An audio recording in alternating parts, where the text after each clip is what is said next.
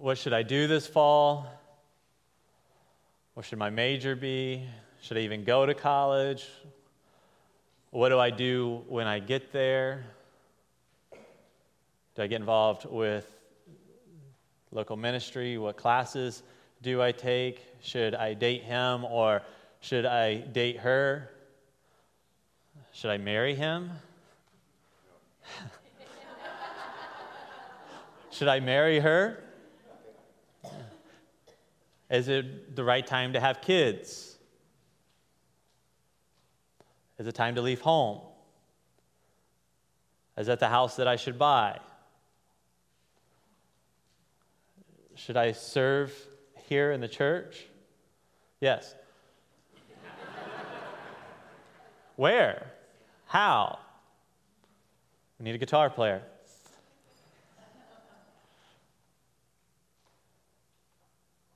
Should I retire? What will I do when I retire?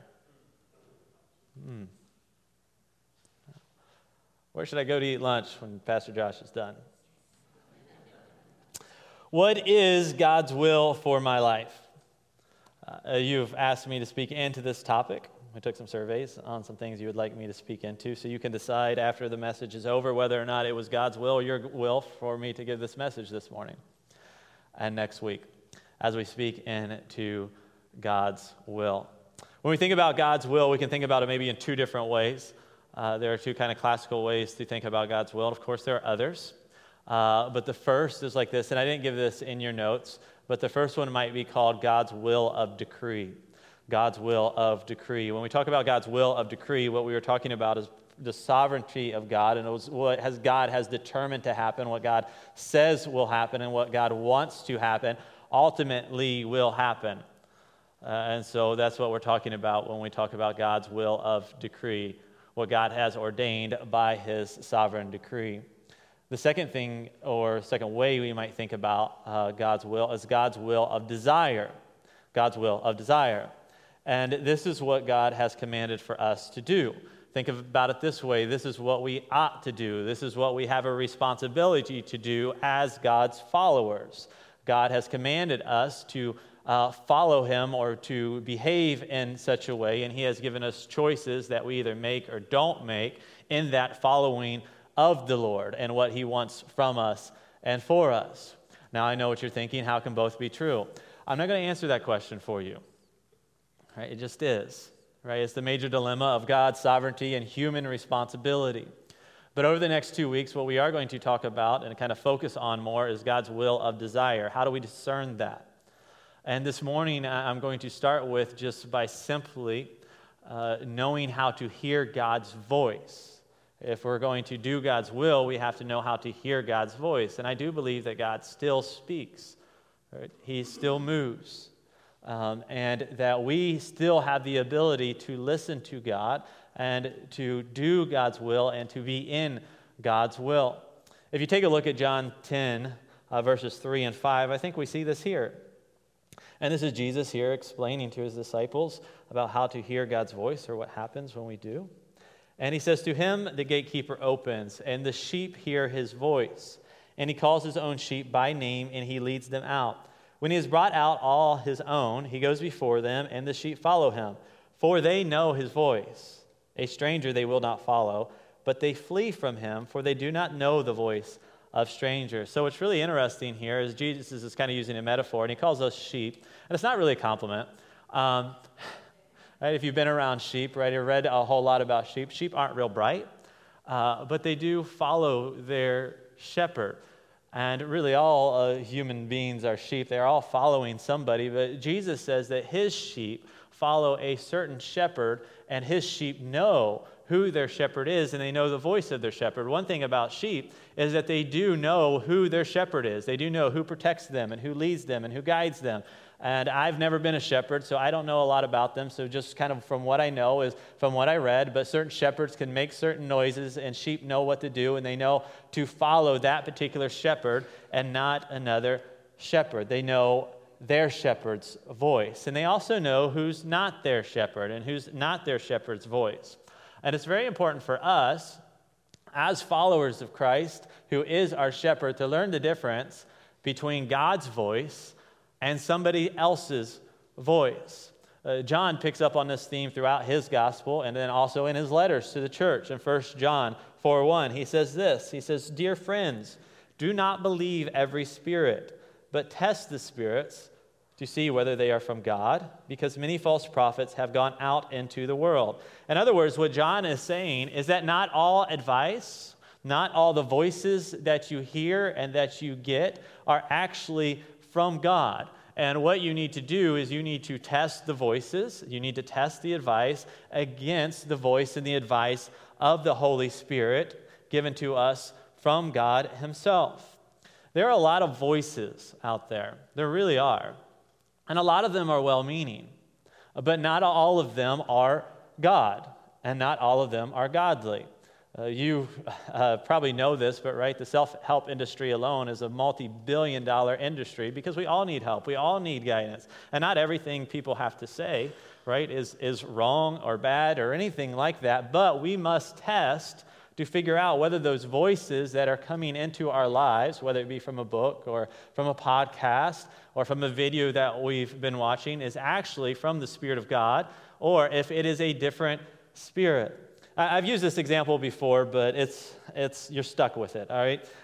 Because I like it. It helps me to remember this. Some of you have seen maybe the best documentary ever created called Pumping Iron. Has anybody seen that? I think Dan and a few others. Yes, I've used it before, so this is why I know some of you have seen it.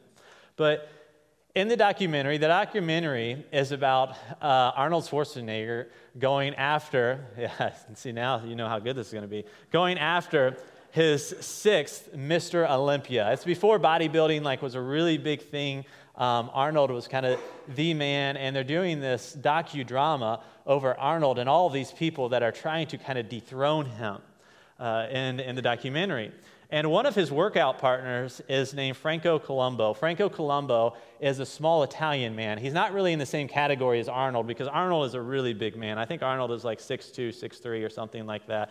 And just a really big man. Well, Franco is probably about my size, maybe a little shorter.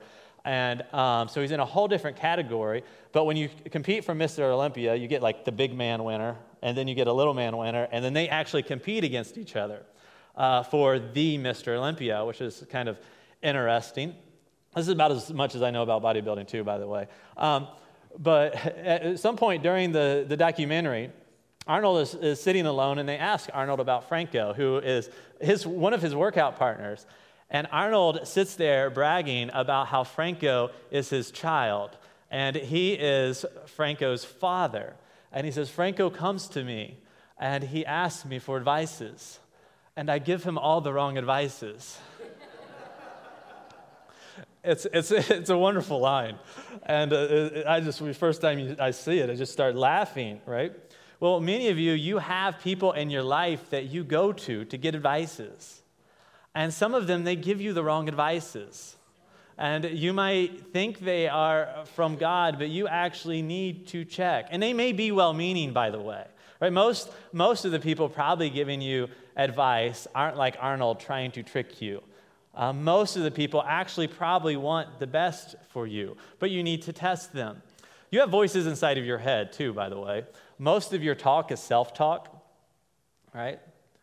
Most of the talk that you hear and most of the choices that you are trying to make are actually you processing out, okay, do I make this choice? If I do this, will this happen? Is this the right thing to do? And so forth. That's just the way it works. And a lot of these voices, I think, are conflicting. And maybe this is why one of the reasons that you've actually asked me to do this series, because you're trying to kind of figure out, was that God saying that to me, or was that Chipotle? Right? So we need to understand God's voice. Proverbs 14:12 says this: "There's a path before each person that seems right, but in the end it leads to death." And so in other words, we actually really want to know, what is God's will? What is he saying to me? And today we are looking at what it takes to know what God's voice is and to hear it. And I'm going to give you 4 questions here to filter all of that out through. And here's the first one.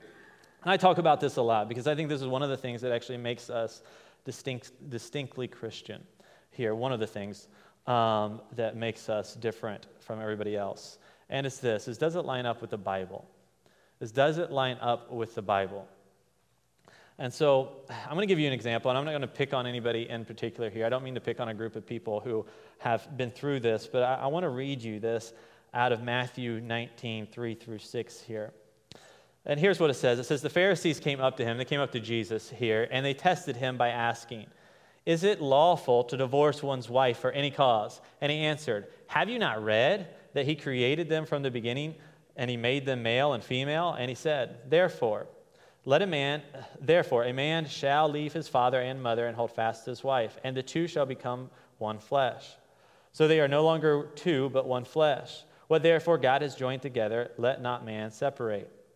So what's happening here is the religious teachers are coming up to Jesus, and he says, is it lawful to divorce your husband or your wife for any reason? Is no-fault divorce a good idea? Is it God's will for you to be able to, or for me to be able to, just walk away from our marriage? And here's what Jesus says.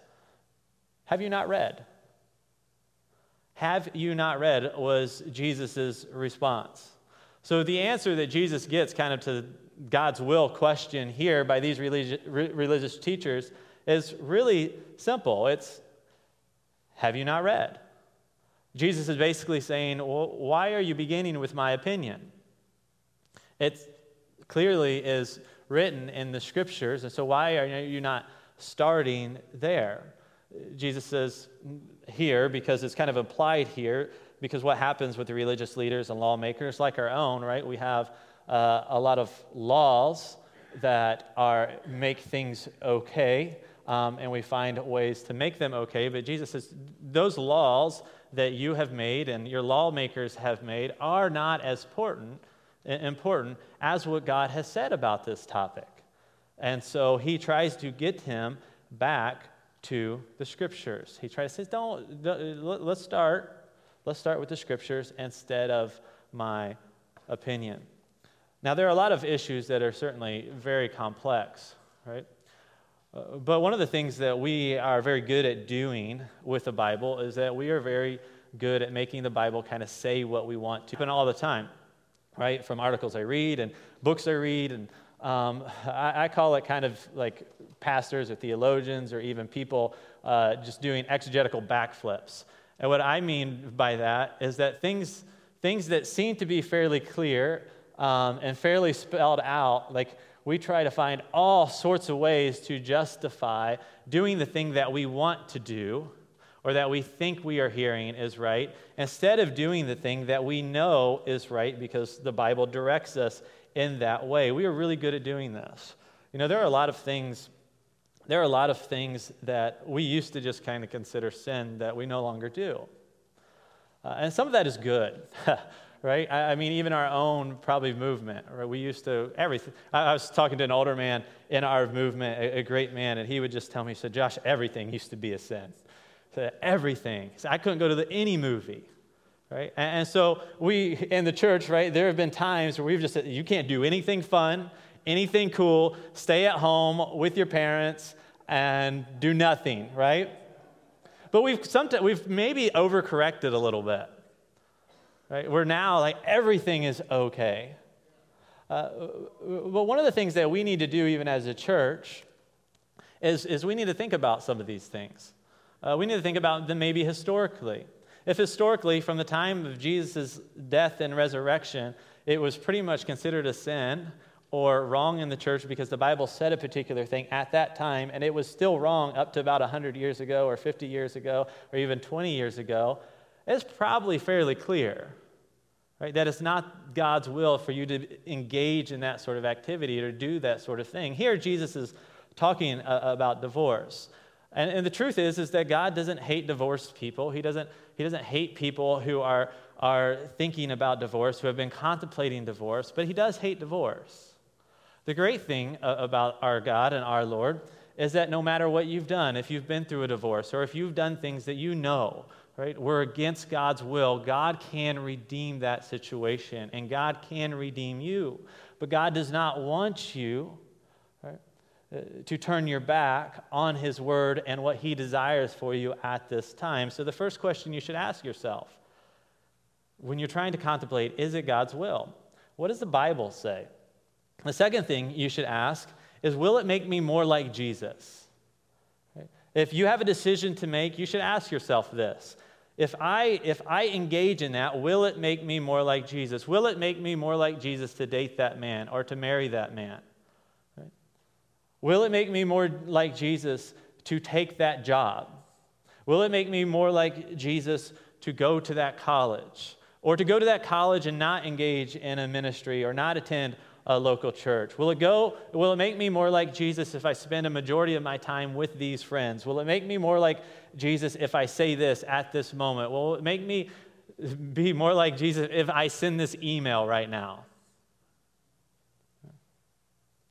John 2:6, he says this. He says, those who say they live in God should live their lives as Jesus did. So it's pretty clear, and I think most of us believe this, right? We just kind of intuitively know this. If we're going to follow the Lord, we should live as Jesus did. We should try to imitate him. Who is interested in Christianity or who is kind of nominally Christian, you know that you should imitate the Lord. And some of you might kind of be in that spot where you are wanting to follow Jesus. You are wanting to imitate Jesus. But the truth is that you can't unless you get this first part right. Look at the first part of this sentence that John gives us here. And this is the most important part. It says, those who say they live in God. Most translations will say those who abide in God. We just don't use that word a whole lot. But here, what John is saying is to obey God, you have to live in God, or you have to abide in God. And so some of us, right, when we are trying to carry out the will of God, we actually start with trying to obey God, instead of starting with giving our life to God and declaring that our life belongs to God and receiving Jesus Christ as Savior. It always starts there. Like you don't try to clean your life up and then come to God. You give your life to God, and then God cleans your life up. And then you are able, that's the power that you have to imitate Christ. And if you're trying to start here by imitation instead of starting by giving your life to Christ, you are going to be powerless, and you're going to have a very difficult time obeying the Lord, and you'll become miserable in it. But if you give your life to God, imitating God becomes a lot easier, and you're given power that you need to do so. Paul encourages us to do this in Romans 12:1. Here's what he says. He says, I appeal to you, therefore, brothers, by the mercies of God, to present your bodies as a living sacrifice, holy and acceptable to God, which is your spiritual worship. And then listen here, watch this. He says, do not be conformed to this world, but be transformed by the renewal of your mind. By the testing, you may discern what is the will of God, what is good and acceptable and perfect. So here, Paul is saying, so how do you discern the will of God? Well, he says, first, you have to actually present your body before God. You have to give yourself to God first. That is the place that you start with when you are trying to discern God's will. Otherwise, what you are going to do, if you don't give your life to Christ, your voice is going to become more important than God's voice. It just is. When things get difficult, or when you have a difficult decision to make, if your life doesn't already belong to Christ, guess who wins out when the two different voices come, when it becomes yours and God's? When it's God's will against your will. If you do not first belong to Christ, your will always win out. It just will. And so Paul says you first have to give yourself to the Lord. And then that decision will then transform your mind and your actions so that you will do what God wants you to do. You see, so many of us falsely believe that we kind of come out of the womb and our first and primary desire is to follow God, is to do the right thing or to do the good thing. But actually what Christianity teaches and what the Bible teaches is the exact opposite. You are bent to do the easy thing. You are bent actually to carry out your will and not God's will. And so here Paul is saying, do not be conformed to the pattern of this world. Why? Because that's the easy thing to do. Instead, he says, be transformed by first giving your life to Christ. And some of you, most of you, right, in this room, you've already done that. If you haven't, that's where you need to be. If you are struggling with doing this, maybe you just need to recommit yourself and to remind yourself that your life, another way to think about this is my daughter, right? If you're having trouble imitating Christ, I like to think about it this way because the Bible talks about it this way. My daughter, Evelyn, It's really interesting. When we have people over, the past couple times we've had people over, we'll be sitting at the table and we'll be discussing something. And my daughter will kind of disappear out to her room. And what she does is then she'll come out, and she comes from around the corner and by the table, like really slowly, just kind of walking like this. And she's got her princess outfit on at this point. It's the cutest thing you've ever seen in the world. Right? I didn't know I wanted to have daughters until you watch something like this take place. And so she'll come out in her princess outfit. She loves dressing up in her princess outfit. And once Evelyn dresses up in her princess outfit, what does she become? She becomes a princess. Right? All of her decisions are made because she is now a princess. Right? We too, the Bible actually talks about our faith like this. All the decisions we make now are made through the filter that we have put on Christ, that we have laid our lives down and we have put on Christ. In fact, Paul he almost ends this conversation in Romans 12 and Romans 13 by telling the people, put on Jesus Christ, your Lord. That's how you're going to do this. And so after you ask yourself, will it make me more like Jesus? Ask yourself this question if you're trying to discern God's will. Does godly counsel agree? This is a really important one. This is one that I'm trying to believe in more and more because I like to make my own decisions. One of the ways in our church that we are actually engaging in this right now is that we have been going through what we would call a strategic planning process. And so what we are trying to do is kind of discover our identity, who we are, and who we want to be in the future. So I've gotten some of our spiritual leaders in a room, and we hopefully have been kind of listening to the voice of God and been trying to agree on a certain set of core values, which we've finally agreed to, and we're going to preach on those in the fall. So we're going to talk about who we are, what we value, and who we want to be in the future. But then we got to this part we call the vision, right? It's what do we want to cast?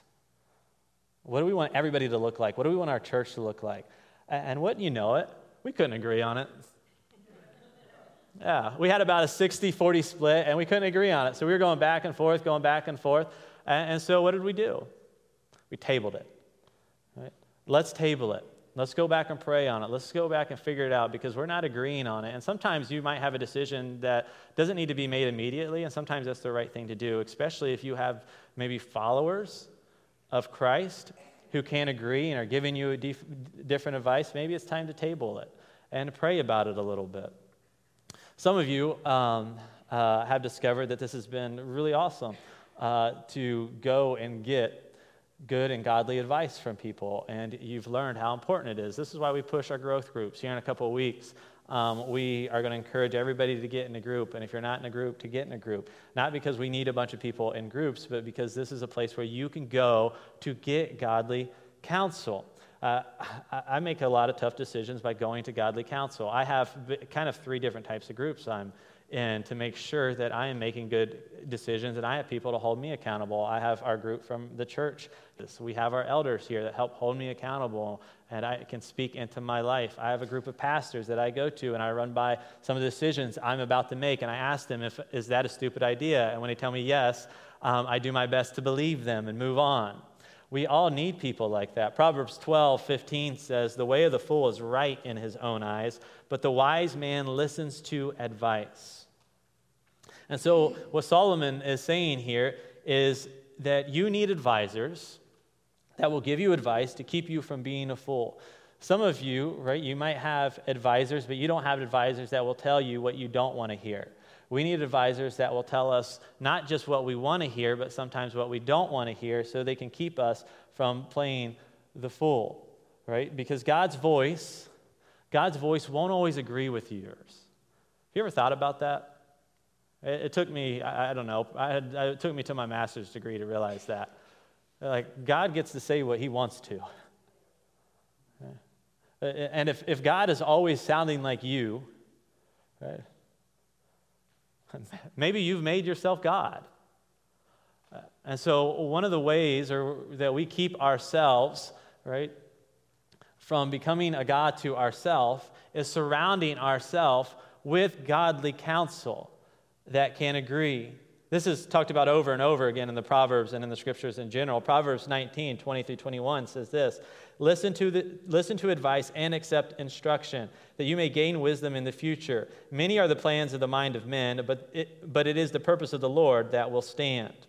Ask yourself this question, right? How good are you at listening to the advice of others?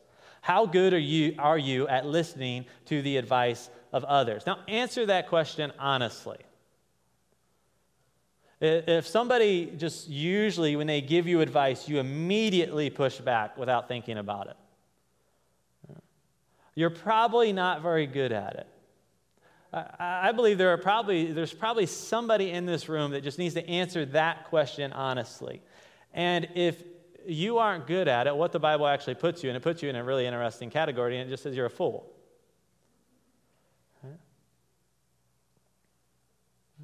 And you know it, right? You've gone to people and you've asked for advice. You've gone to godly people and you've asked for advice, and they keep telling you, don't do that. Right? Don't date that person. Don't go there. You know, it's probably not good for you to watch. That's not good for your kids. And you stop, you just kind of tune them out and you don't listen. You keep making the same mistake over and over and over and over again. God has put people in your life for a reason. He has. We've become way too individualistic. We really have. Others exist to keep you from playing the fool. And so this is a really important question for you to ask yourself while you're trying to discern God's will for your life. The fourth and final question is, do I have peace? This is a really important question to ask yourself, but it is last for a reason on this list here. And here's why. I have ignored the top three and still have peace. I've counseled people that I'm pretty certain that they were wrong biblically, that what they were doing is not something that would have helped their character to become more like Christ, and everybody else has kind of warned them against. Like, this is not God's will for your life. This is not good for you. Please don't do it. But they have peace. Right? The devil can give you peace. He really can. He can make you feel very comfortable with your decision for a time.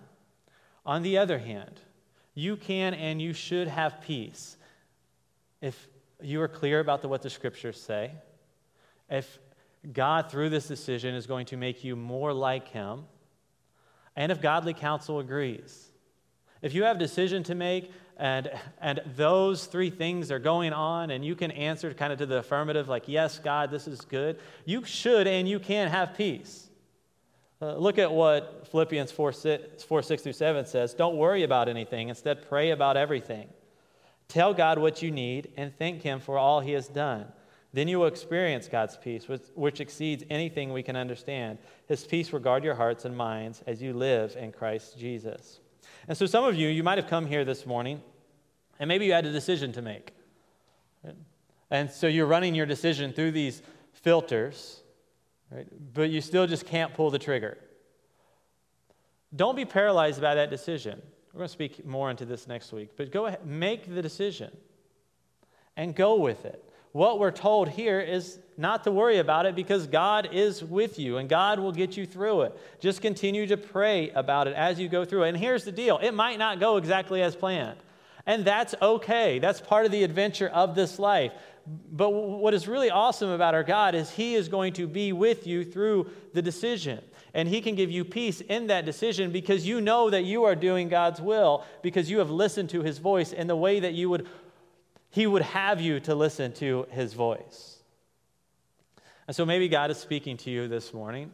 Maybe God is calling you to something. Maybe God is asking you to make a decision. I hope that you will just make that decision today, knowing that you can have peace. If you're still struggling, go get godly counsel. Ask yourself, will it make me more like Jesus? And what does the Bible say about it? I believe that you all probably have decisions to make this week. Maybe a decision popped in your head this morning while I was speaking. I hope you can discern whether it is God's voice and what to do about it. Let us pray. Father, this morning we come to you and we believe that you do speak and you guide your sheep, and so we ask for your guidance at this time. I pray that as a church collectively that we hear your voice, even as I mentioned that we are going through this strategic planning process. Father, I pray that you guide your congregation in such a way that we can love you and love people in the way that you have called us to do. I pray that as a church that we remember to follow your word. And it is good for correction and training in righteousness. So let us follow you in that way.